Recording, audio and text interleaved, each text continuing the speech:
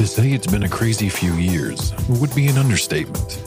We live in an ever-changing world, one constantly challenging people to their very core.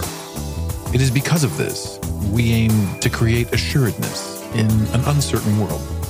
Welcome to the Project Renew podcast, a show for nurses and angels looking to help nurses and anyone in search of a little motivation. Let's bring you and your passion back to where you were when you first started out. Let's reignite that fire together. This is the Project Renew podcast. Let's get right into it. Please welcome your host, Yona Bryan. Let's talk about the deep diving into your mental health and forming a care plan. Your mental health is just as important as your physical health, and do not let anybody tell you otherwise. There is no perfect description of what good mental health looks like, as it is unique to everyone. The same could be said for poor mental health. What someone might experience as a low mood, others may call it a normal day. This is why it is so important to be introspective, looking inwards, understanding your triggers, your baseline of your emotions, and how you react to certain triggers in your life. Whatever path in your life you are taking, whether you are staying in nursing or planning your exit, it is important that you keep your mental health and well-being a priority. As a nurse, your mental health can fluctuate for many different reasons. This could be personal reasons, such as experiencing a divorce while nursing. It could be biological factors, such as having fertility issues. Everybody's own path is so unique, and you cannot compare your mental health to anybody else's.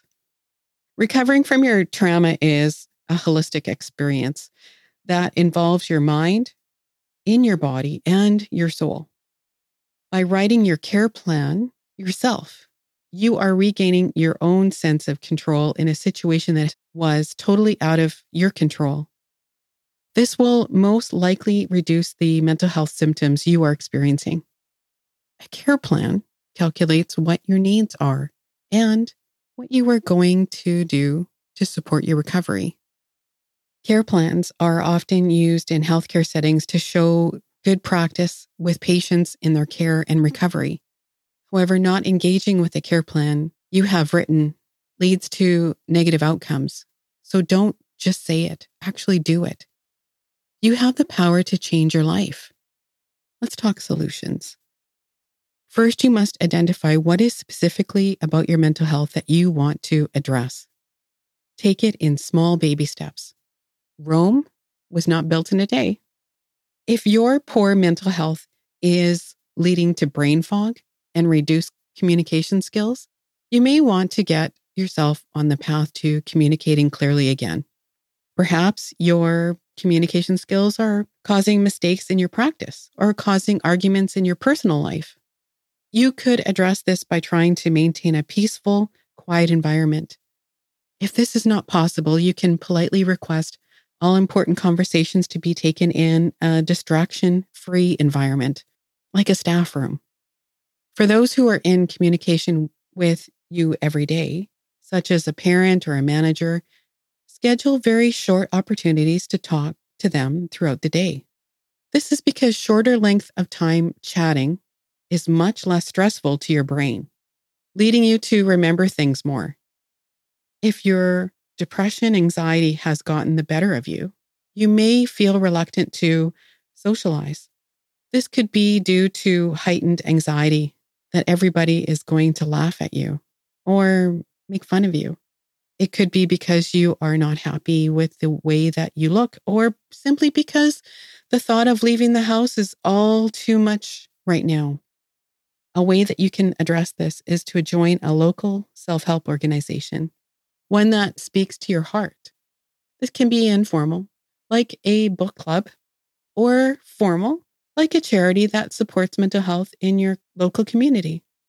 By attending a local gathering and sharing stories about your experiences, this will make you feel less alone and will provide you with normal support. A question to consider. You have spent your whole life caring for others, but who is caring for you?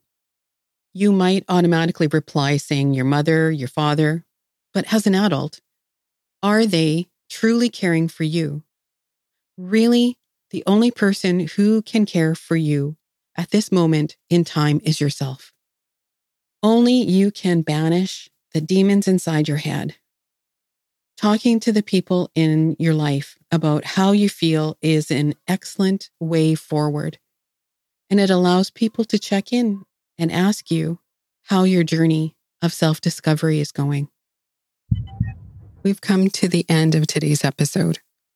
And remember, you're not alone. This podcast and website, www.projectrenew.co, was born from the ashes and created to help you restore, revitalize, renew.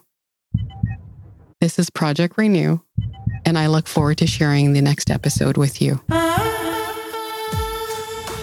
We really hope you enjoyed this episode of the Project Renew podcast. Stay connected with us directly through projectrenew.co. You can also join the discussion on Twitter at Project Renew Pod and Instagram at Project Renew Podcast.